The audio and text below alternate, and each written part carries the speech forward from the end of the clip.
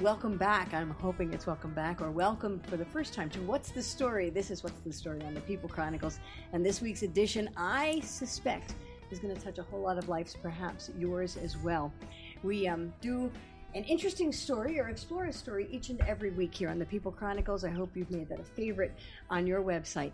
And today our guest is Dr. Gregory Bach. And Dr. Bach, thank you for joining us. Thank you very much for having us. And also joining us is your wife, Deborah Bach. Yes, I'm over here. Thank you. Thank you for joining us. You're do welcome. Appreciate that. And I must tell you that one of our listeners to the podcast here on the People Chronicles suggested that I reach out to you and please get your story. So I thought, all right. I went to your website. I looked you up. I Googled you.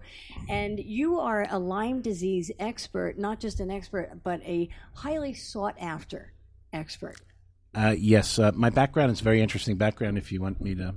Family medicine, addiction medicine. And integrative medicine. I'm triple boarded. There's 55,000 physicians in the state of Pennsylvania, and only probably less than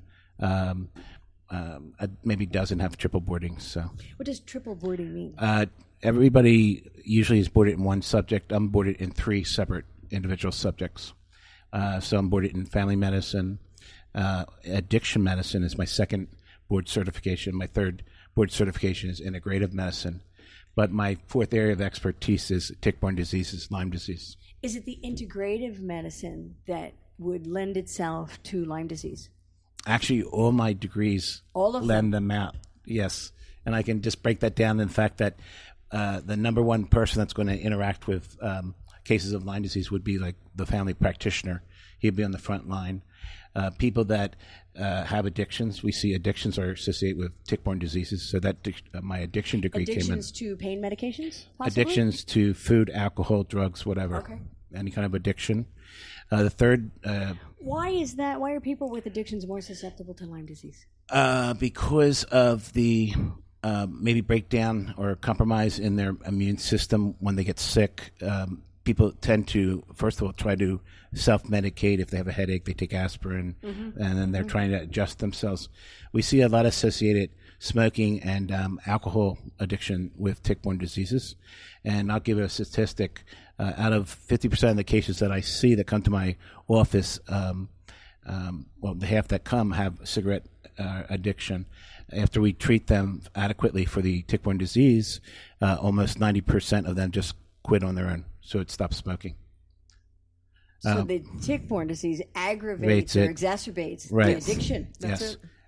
So many people suffer from Lyme disease. I think it's probably safe to venture to say everybody knows somebody who has suffered from Lyme disease, and it seems to be ambiguous, and it seems that those who have it, either they're cured like that, I got some antibiotics, I'm all good, had a tick bite, went away, or it fatigues them for years and years and years, and nobody, I shouldn't say nobody, doctors have a difficult time diagnosing it, treating it, and the stories that you hear are, boy, I keep jumping from this doctor, and they're on the web, and they're searching for the right doctor because it's not diagnosed properly, or there is no relief from these symptoms.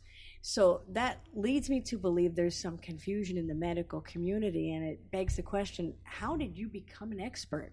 Where did this begin? Actually, what happened was I had to become an expert when I was in medical school in Des Moines, Iowa. My lovely wife had become sick the first year, and I remember it was the fall, and she started having problems with her sight. She was having visual problems, light was bothering her. And we took her to the medical campus where I was going to school in Des Moines, Iowa, and they said, your wife is going blind, and she has severe macular degeneration. So we didn't know anything about that, but prior to that event, before we had moved, we were in the Cherry Hill, New Jersey area before going out to Des Moines, Iowa. She was also having some hearing difficulties, and her local physician diagnosed it as a cerumen impaction, something like that. A what? Cerumen or wax impaction in her ear. Okay. But actually what it was that Lyme can affect all your cranial nerves, can affect your sight, your hearing, many different things that occur in your body. So she was starting to break down. Wait a minute. Deborah. Yes, ma'am. You're losing your hearing. Yes. And then you moved from Cherry Hill to Iowa, and you were having difficulty seeing. Yeah. What are the doctors telling you? So it was wax impaction, and what? Why were you going blind? What was the reason? They didn't have an answer to that one. They didn't know. There's diabetes, anything like Nope. that? There was Nothing. No answer. speculation? Nope. For the hearing, they told me to take minerals and it would go away. Well, Mineral. Yeah, Oh, yeah. it was kind of. You got to remember, we went from an area on the coast where people were more educated about tick-borne diseases, and then moved to the Midwest where they were less. But in medical school, I had a neurology professor that was similar to my age. I went to medical school at 30. I was a builder before I went to school. Goodness. So I was working my way through medical school, working on houses at night and going to school in the day. And so I kind of knocked heads with him, and I said, look, we're from the East. I think that she has Lyme disease. We know about this. You speculated. We Lyme already disease. knew that was what we thought Why? it was. Well, I was a dog trainer at that time. Oh. Mercer County Park, all the parks in New Jersey. Well, did you at any point have the bullseye everybody talks about? Did you pull ticks off your body? Lots of ticks, but I don't remember a bullseye. But my wife is very intuitive, and while she was sick and she was losing her hearing, she showed me a Red Book article, and it said Lyme disease, the new imitator. What year is this? 1988, 89. Somewhere around there. And so I read this article, and I was very intrigued by it. So I kept taking the article and taking this hypothesis out to the doctors that we would see for her, and they said, well, we don't know about this. However, the neurologists started a little bit of a turf war because we were similar in age, and I had a master's degree at that time before I went into medical school, so I had an education, and I challenged him a little bit, and I said, could we please get a Lyme disease test? And he said, I will not even waste the money. Yeah, you refused. Lyme cannot affect your sight or hearing. And I said, please, sir, my wife is dying. She's very sick. Could you please just run the test? And he said he's not going to do it. What is the test? What are they testing when they run in Lyme disease? The problem with the testing, there's two tiers of testing. One's called an ELISA, which is just an open and shut yes or no answer for the organism being present. And then the second one, or the tier 2, is called a Western blot, where you're actually looking for specific antibodies to the makeup of the different sections of the organism. It's a blood test. Correct, I'm sorry. Isn't the ELISA test kind of outdated, though? Well, the ELISA, I wrote a paper on the ELISA test, and I found that if the ELISA test does show positive, you got about a 90% chance of having it. Is it true that today, we're talking 20-some years ago, is it true that today you can think, oh, I had a tick or possibly I did and I had these symptoms, so I want to test? That test can show false negatives and false positives, so it's not really more relevant for false negatives. What basically has happened, the tests got hijacked because they didn't want to take on a new disease state.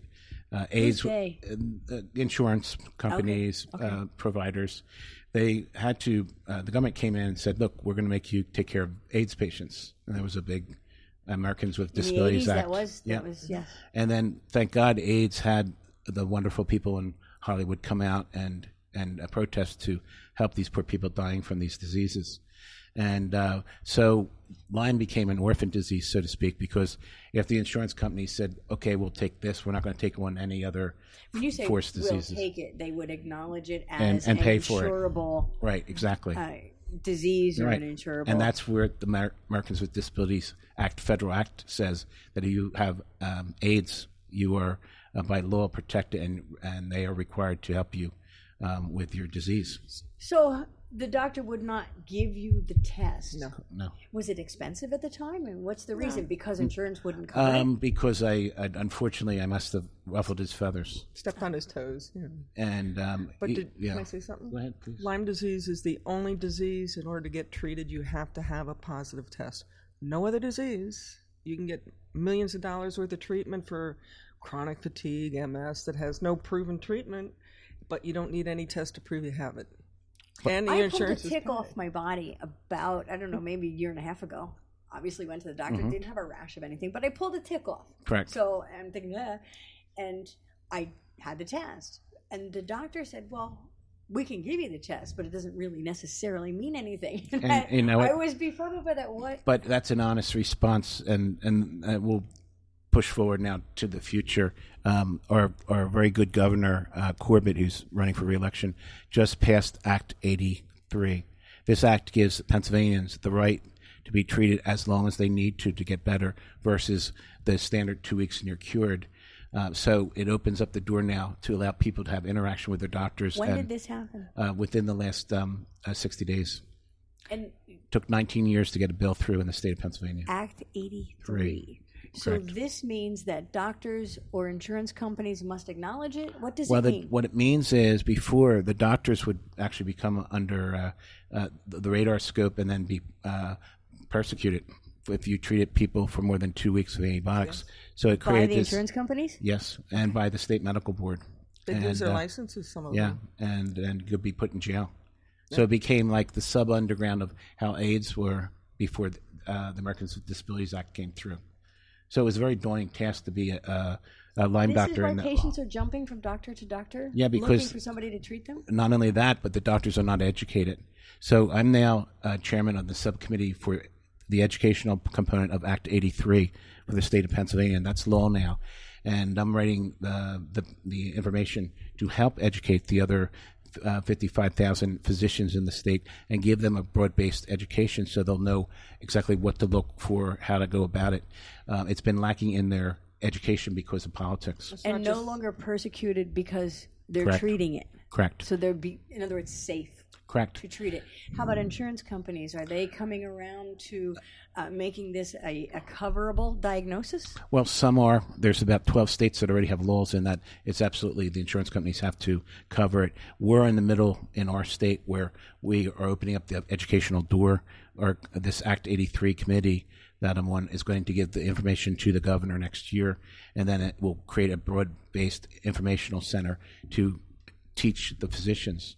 The physicians weren't being taught because they didn't want the physicians to do diagnosis, so then they would have to pay for it.